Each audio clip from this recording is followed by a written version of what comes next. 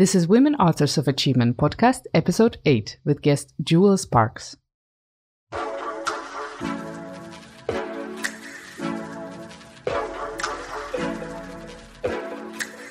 Hello everyone, I'm your host Daria Suvorova and welcome to the show.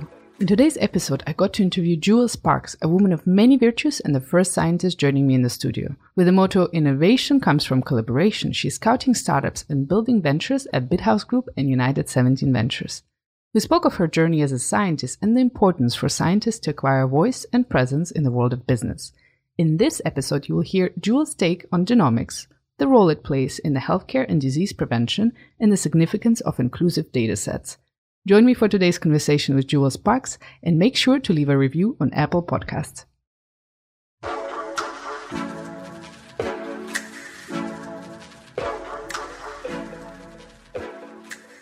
I'm thrilled to welcome a woman of many virtues and the first scientist on the podcast. Jewel, welcome. So great to have you here today. It's great to be here. You're wearing many hats, and I think we would need a full day of recording to cover all your incredible professional path. But let's see how far we get today. I would like to start with science and ask you, why did you decide one day to become a scientist and study molecular biology?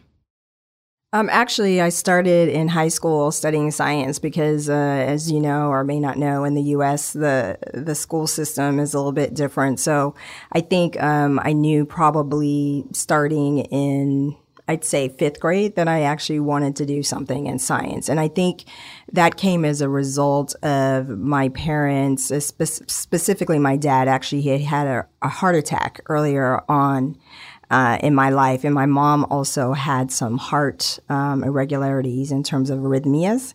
And so since health issues or cardiovascular issues were such a huge part of my youth, I just always knew that I wanted to do something to try to help fix people.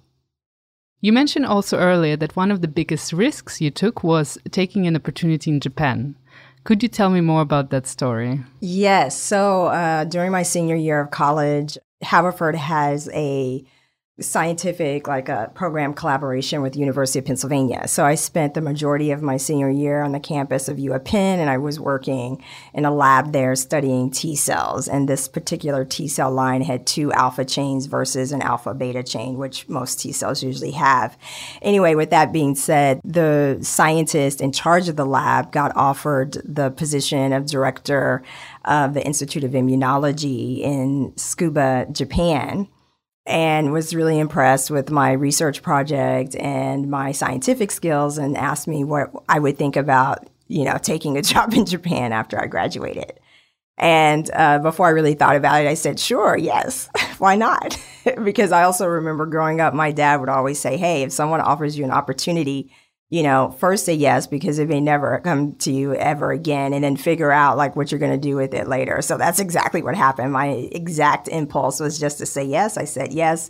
And then 3 months after I graduated from college, after all my visa and all that stuff, I was off to Japan, and I spent 4 years there in the middle of the Japanese countryside at this research institution with all these amazing Japanese top-notch scientists who were studying T cells, and we did some great things within the time I was there. I remember walking into Japan, and I was, the obnoxious American saying, hey, hello, how is everyone doing, blah, blah, blah. And they were saying, Ohio gozaimasu, Sparks-san. I was like, oh, this is going to be interesting.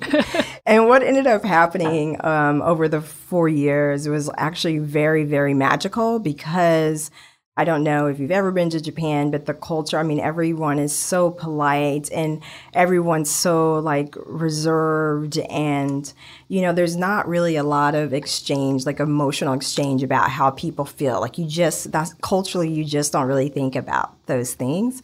But by the time I left, I realized that I became even more introverted than I was and shared less, and how my colleagues were sharing more about their personal lives as well as their professional lives, but in more detail.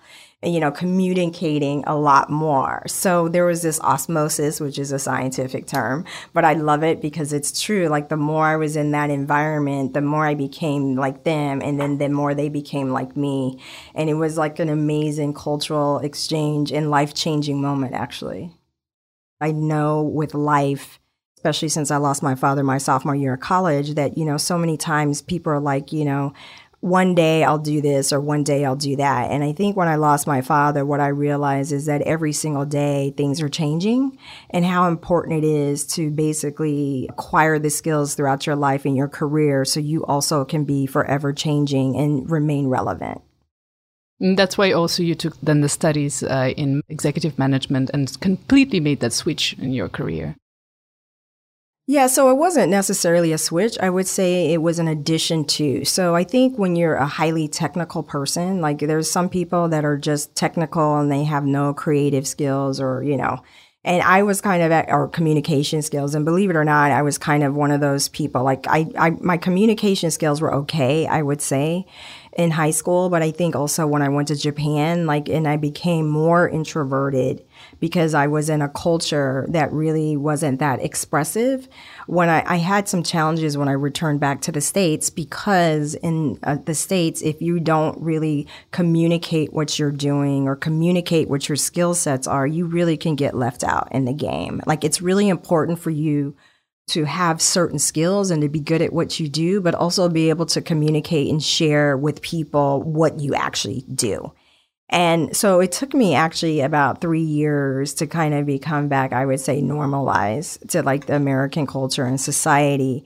And with that being said, I started to reflect on my life and my career, being a woman of color, and how there were a lot of times in my life where I had contributed to the bottom line and to a lot of change and transformation and things that really would impact society and lives on a global level, but I did not have the voice along with those skills. And so what motivated me to go and get the MBA while I was working for Procter & Gamble Healthcare actually is because I was like, I really need to know, one, how to really understand business. Like, what is like return on investment, like, budgeting, how much, resources or a budget should go towards R&D. What about marketing, communications, all those things, because you can't just have a good product and actually not communicate it right, not reach early adopters in order for things to scale. So that's what motivated me, because I didn't want to continue being that kind of puppeteer that was like coming up with great ideas and giving them to other people and allowing other people to take 100% credit for those ideas and concepts. So that's why I went to get my MBA. Very impressive. Before we move to the next chapter of our conversation, I wanted still to back up a bit and ask you about the genomic age of medicine, because it promises profound ramifications for human health, giving more guidance for personalized medicine, precision in diagnostics, and next generation treatments. Jewel, what is your take on genomics, and what role will it play in healthcare and disease prevention? Genomics, has been around for a very long time. But the deal is that, I want to take it actually a little step further. So with genomics, as you know, it's the study of like the whole organization of genes, or like the human like genome. And with genetics, you're looking at like how your whole like heredity, how it predisposes you to like other illnesses or elements or things like that.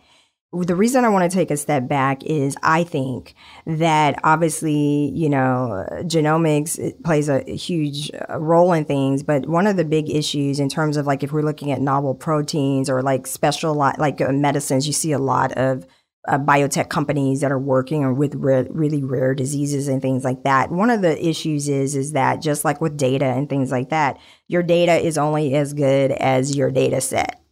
And one of the things, and I want to talk about, for example, the vaccine.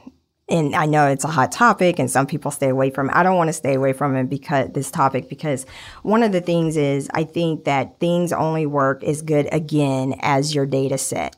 And if we look on a whole, like, the percentage of women or the percentage of diverse peoples or BIPOC folks, like within like the study population of like how, like the vaccine, for example, one of the reasons I think that we have some anti-vaxxers or whatever is that there's a lot of history in terms of like either people like really being included in studies, and then for research and technology and therapeutics being something that helps them, or them being like kind of like guinea pigs in terms of, let's see, like if we give this horrible thing to these people or this group of people, like how will they react or how will their genes react? So my thing is, I think that science and genomics and things like that and treatments, they are great. But I think we have to go back and make sure that the systems that study these different novel genes, proteins, genomes, that it's an inclusive data set and one that is really one that is supposed to enhance or make all human beings and mankind better. You know, so for example, like if we look at clinical trials, we need to do a better job of making sure that those clinical trials and like the call for people from the community is like broader, that it's just, I mean, we talk about this in technology. We talk about like diversity in technology, like more women in technology, more women getting funded, more like people of diverse ethnicities or ages or experiences being funded versus coming from that quote unquote, like that special breed of folks that, you know, are in tech. So how to have that inclusive data? What steps should be done? Yeah. So what we have to do, I feel, is we have to make sure, like, you know, for example, like if there's a call for clinical trials or, you know, if people are studying certain things that like we advertise like in different areas where people from different cultures basically like trust. Maybe it's a community center versus like something just on the internet, on an Instagram or something or LinkedIn. You know, again, we're assuming that all people are taking advantage or have access or use LinkedIn. But the truth is, if you're potentially a blue collar worker and you're working in a manufacturing, whether it's an aircraft plant or a car plant, you're probably not sitting on LinkedIn all day trying to see what the latest, like greatest thing is on trends and transformation. So with that being said, you know, if there's workers unions and things like that, that's probably where you get your information from. So we just need to take into account that if we want to make sure that we have inclusive data sets, that we're inclusive of different communication channels to make sure that we can get all people involved. So then all the data and all the resources that we have are really something where we can come up with like treatments that help everybody. If you don't have like within these even diagnostic tests, like a whole bunch of different DNA or genomic or genetic profiles, even the test, someone may have an illness and it may not pick up till it's like a late stage. Jewel, you said that we're only as good as the environments we grow in. And specifically, we all start as a seed, and depending on how pure and balanced our soil, water, and environment, this is how it shapes our lives and the journey we take. Does this explain your life of continuous relocation and exploration, and you were finding that pure soil for yourself to grow? I have like pretty good genes from my family. I think my environment was a very healthy one. Like they always encouraged me to follow my dreams. They never discouraged me to do anything. My dad was always like, you should try something at least once. If it doesn't work, then but that's why you need to go get an education. Like you need to get an education with some tangible skill sets.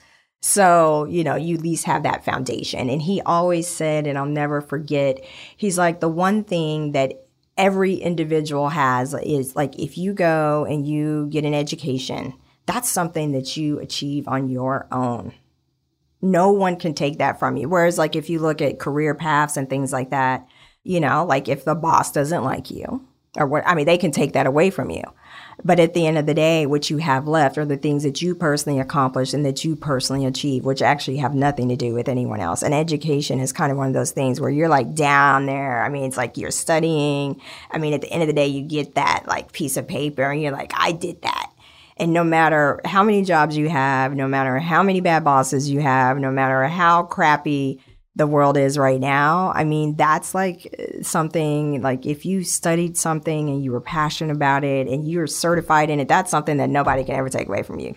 Like no matter what, you can be like, yeah, I did that. So part of that traveling and living in different cities and countries was your educational path. You wanted to acquire knowledge. Oh, yeah. You were chasing knowledge. Yeah. I don't know if I was, I think I was like conditioned to like gravitate towards things that were different or things that I didn't know. Right. And that's the thing. Like you can read in a book, like what it's like in Germany. You can read in a book what it's like in Japan. But I'm telling you, until you're actually there, living every day, trying to go to the grocery store, trying to fill your car up with gas, and you don't speak a language, and it takes you 2 hours to actually try to communicate to the people that you need some gas in your car because your car like ran out of gas like 3 blocks away. Like that's some education there. You have to live and breathe that culture and that environment to really understand But then that's street smartness.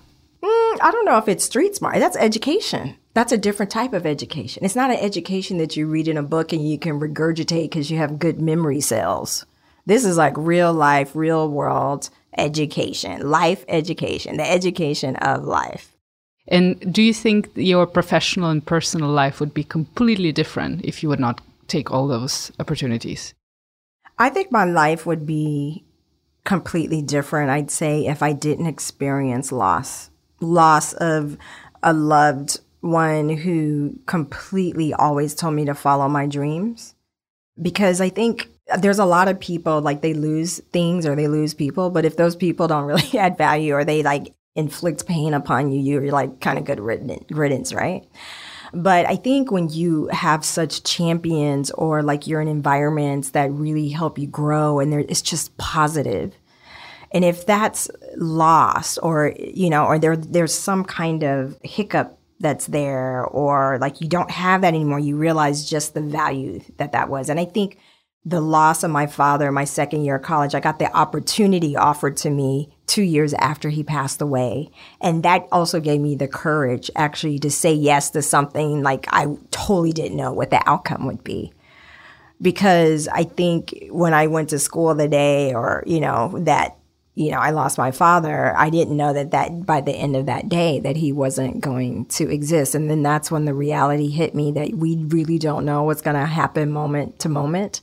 So if some opportunities present themselves, since we don't really know, we can think we want to know. We can try to be like obsessive and compulsive and plan the direction of everything. But the truth is, and this is why I feel like also this whole pandemic has also been magical. People had like things mapped out for years and years and moments of what they wanted to do. And I think it's for the first time the world and society realized that, we and what we plan and what we want to do, that's like a great idea, but there may be other circumstances and things that may completely sideswipe those ideas and those concepts. A few days ago, we spoke over the phone and you mentioned the importance of self-esteem and what it plays in one's health. Could you elaborate what you meant by this?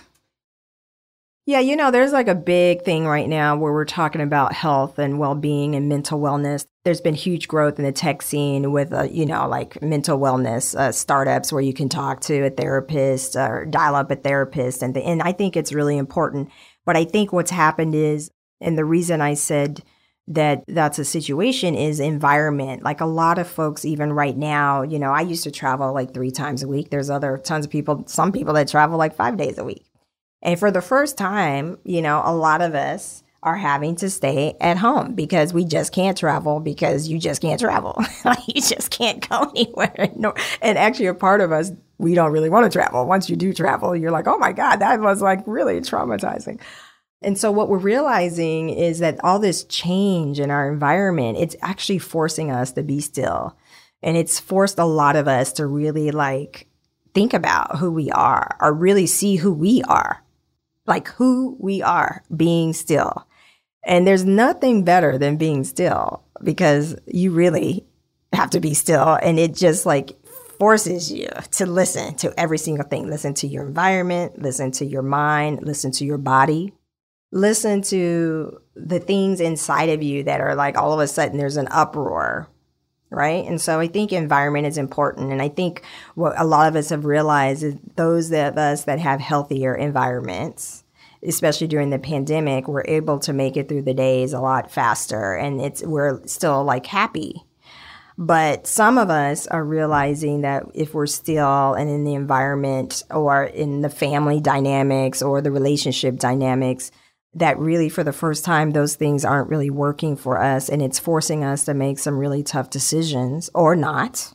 And I think sometimes the strength of being able to make tough decisions comes from us feeling confident in whatever decision we decide to make, which is best for us. So then it means that people with low self-esteem make the bad decisions for themselves. I don't know. It depends. It depends on how good your partner or your environment is, because you can have low self-esteem, but if you have someone in your space that truly cares about you, like unselfishly, you can actually still be in a situation and your self-esteem gets a little bit better, because maybe for the first time it's quiet and you still can, I think you can grow. I mean, I think that's a harsh, and I'm not like a technological psychologist that can say if you have low self-esteem, you're going to make bad decisions. That's like harsh, because everybody's insecure in some area of their life, right? It just depends on which area, maybe. What causes burnout? I'm trying to understand, because I hear a lot of people having burnouts at the moment. What is the cause of it? I think it varies.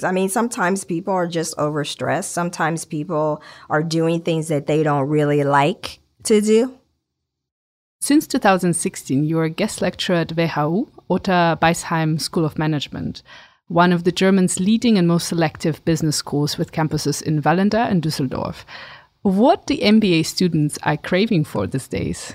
Real life work experience. So in the particular course that I teach, it's corporate innovation and transformation. I really focus on, obviously you can go and you can regurgitate all the information, financial business modeling, SWOT analysis, all these tools that you get in business school, but to actually put it in action.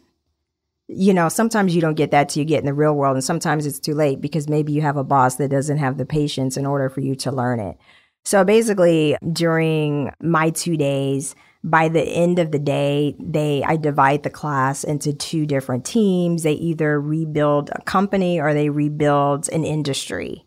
And so the next day they come to the class and they're actually C-suite executives. And depending on the class size, sometimes we have two co-CEOs, two co-corporate social responsibility folks. And most importantly, also make sure we have a diversity and inclusion department. We have a strategy department. And obviously, we have a technical department. So if you look at in a marketing and communications, because if you look at those different silos within organizations, those are really all the silos that need to work together in order for a product or a campaign to be truly successful. You can't have your tech guys not talking to the business development guys, or not talking to the R&D department, or not talking to the CEO, or, diversity and inclusion. Otherwise, you've already started off where I don't think things would be even equally distributed amongst your customers. So they really want to know how to take these tools, put them into action, and come up with a real solution and solve problems. In your opinion, what role does MBA play today? Times have changed. I also remember where some universities, they were like, you have to be in person. I actually have been very lucky and during the pandemic able to teach the classes virtually. And I think for me, that's been great because I've been able to tune into and actually have experts that I know across the globe kind of Dropbox in and spend an hour of their time with the students where they kind of really get truly, truly, truly a real world, tangible experience with people who are sitting in these C-suite or upper management roles and making decisions for their organizations, not just in Germany where they could usually in the past just physically make it to the class and talk to the class. But now, kind of what's going on in business on a global level. So I think it's been really great. So I think that the MBA, I would say, is just a credential. We see in Europe, everyone really, if they have a PhD, they like to say doctor so-and-so. But the truth is on a global, nobody really cares if you're a doctor. They care kind of if you're making a difference and if whatever you learned, you're able to apply it and actually create something and do something and impact lives of people. No one cares about your title. They really care about how you can piece all the stuff you know together and make something happen. And how do you integrate all your vast knowledge at the BitHouse Group and United 17 Venture Lab, and what achievements you're really proud to share? I'm glad you asked that because a lot of people say, what do you do? And actually my answer is I do what is necessary. What needs to be done. And I literally think I can say that because I have all the different tools. And it's actually, I kind of like it when no one can figure out what I do, because then I don't necessarily get targeted to do things that I don't really want to do. So I like when people are confused about who I am and what I do or what I think I do. But BitHouse actually started out, and it stands for Best in Tech House. And it was basically kind of semi-born in 2007. And this was after me spending probably having 3 different roles throughout my career in corporate institutions and then also with a startup. But then about 3 or 4 years running into technical difficulties with management within the organizations. And it was kind of like a trend. Because, the first year you're with the organization, you're trying to figure out what you're supposed to be doing. The second year, you kind of can actually start checking off the list, maybe, of some of the things you're supposed to. By the third year, you're supposed to really start seeing results. And with me, I mean, this is something that's happened throughout my career. I mean, I'm very much an overachiever. Sometimes people don't think so, because there's some people that like to do busy work, so you can see them always doing something. But since I'm a scientist, I like to take in everything that's happening, but when I get going, and it just is it's just like a volcano or something. The stuff just keeps moving, right? And so this is what happened. But I would always run into these issues with the glass ceiling issue that we talk about, as women, female professionals, women in tech. And I created BitHouse and at first it was Strategic Diversity Group, to help organizations realize that it's okay to gravitate towards non-traditional business ideas and concepts that come from non-traditional people in leadership. And so what I'm really proud of is that it's an initiative that has grown and that it has evolved. And at first it was only focused on women and the underrepresented groups. Then when I moved to Germany in 2013, I realized that there was another issue as it related to European innovators, as it related to them being able to attract venture capital, and how there was a huge difference in venture capital as well as valuations in the U.S. versus venture capital and investment in Europe. And so then it was how do I bridge the gap between European ecosystems and U.S. ecosystems, because neither one of them, in my personal opinion, are the right systems. And I think the sweet spot is somewhere in between. I typically choose about 25 innovators a year. It's a donation of services. And in Europe, people are if something's worth it, it should not be for free. But actually, where I come from, San Francisco, Silicon Valley, people work together. And it's about innovation comes from collaboration. So United 17 was a result of that. And then me realizing, and with Greta Thunberg, totally being inspired by her and how she was moving youth. And how really there's this huge need and opportunity as the climate is changing and people are getting sick, this huge need. And I'm a trained climate reality leader as well. The need for youth, people earlier on, and also ex-working mothers, actually. So I have a lot of friends that are mothers, and they are badasses. I mean, they were top executives, and then they started their families. They want to get back into the workplace. They don't think they should take the time for themselves to get back into the workplace. And I was this is a great idea. Let's open up, make sure that more youth are aware about fields or jobs in sustainability or opportunities, or what is sustainability. And at the same time, maybe this is a way for some of these amazing mothers who have these amazing skills and they've dedicated their time, put their careers kind of on tap, until the kids get older, where they can also start still contributing and utilizing their skills in areas of sustainability, whether it's a part-time role or whether it's doing workshops to educate youth or to educate the underrepresented. And so that's how United 17, the Venture Lab, came about. And United 17 Ventures is also looking at the Sustainable Development Goals, scouting different technological solutions that align with the 16 of the goals, using strategic partnerships and venture or investment in order to help scale these solutions across the globe. I actually was Googling you yesterday. and I came across a picture of you and Bill Clinton. What occasion was that? Well, that was back in my socialite days in San Francisco. You know, he launched the Millennial Network, which was for high net worth, like younger individuals. And he actually, first it was launched in New York. And then that actually picture was taken when it was launched, and he came and introduced it to San Francisco. So I actually was on the organizing committee for that.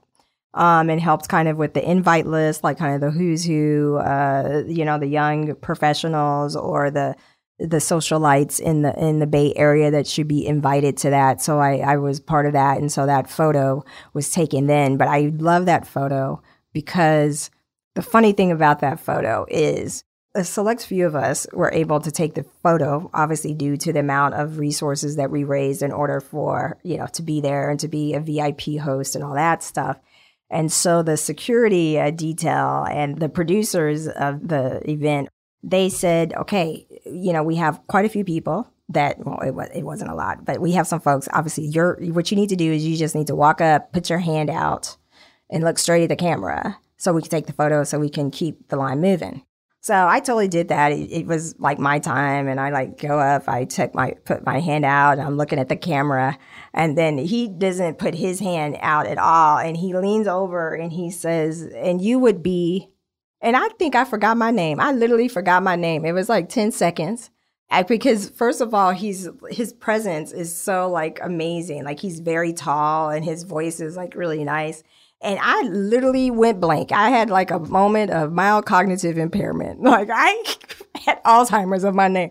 So 10 seconds later, I was able to be, oh, yes. My name is Jewel Sparks, and I'm one of your VIP hosts for the evening. And he says, well, thank you very much. It's a really great event. And I was like, okay, thank you. But so I love that photo because it reminds me of that moment where I forgot my name. That's a beautiful story. We all have those moments. Jewel, my favorite question. Who do you define as a woman who is an author of her own achievements? A woman who's an author of her own achievements.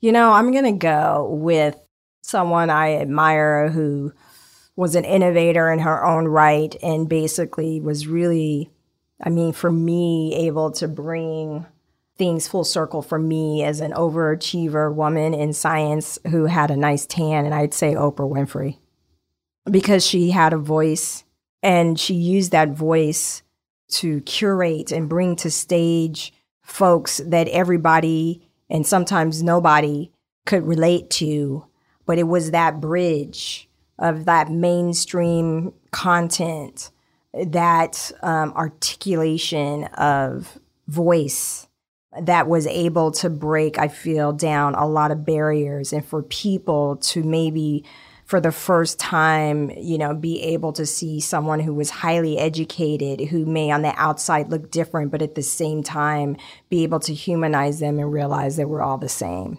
And I think throughout my career and my life, that was needed, because usually sometimes if you see folks, you know, you notice on the news, or if you're watching TV, for some reason, they love sometimes to pick people that definitely never looks like me or definitely didn't come from my background, you know, of like having resources or being part of mainstream. You know, I have my teeth. I don't walk around with a hair scarf on or speak non-proper English, but I'm still like a Black Native American female who studied STEM, who has an MBA, and who went to school all my life with people who were different than me. And so I understand people and I see people for people the way that my parents raised me, to see people for people, not what they look like, not what they have or don't have, but to always search for that human factor, that commonality, and then use your differences to basically be able to even impact more people. This is beautiful. Jewel, thank you for sharing your knowledge, your personal journey, and snippets of your incredible life. Thank you so much for coming, and I wish you a beautiful day. Thank you for having me. It was fun. I really love talking about Bill Clinton, my favorite. I forgot my name. So thank you very much for having me. It was really fun. You really unlocked some of those like great, crazy, amazing moments in my life that really still motivate me to still want to do things to help other people and to try to make the world a better place. Thank you. Thank you. Thank you for joining us today. You can subscribe to the show on Apple Podcasts, Spotify, SoundCloud, or wherever you listen to your podcasts. And please don't forget to leave us a review. We're always excited to read them. If you want to interact with us, the guests, or the podcast listeners, then head over to our Instagram page at WAA.Berlin. And while you're there, make sure to check our webshop. Thank you again for listening, and we're looking forward to being back soon.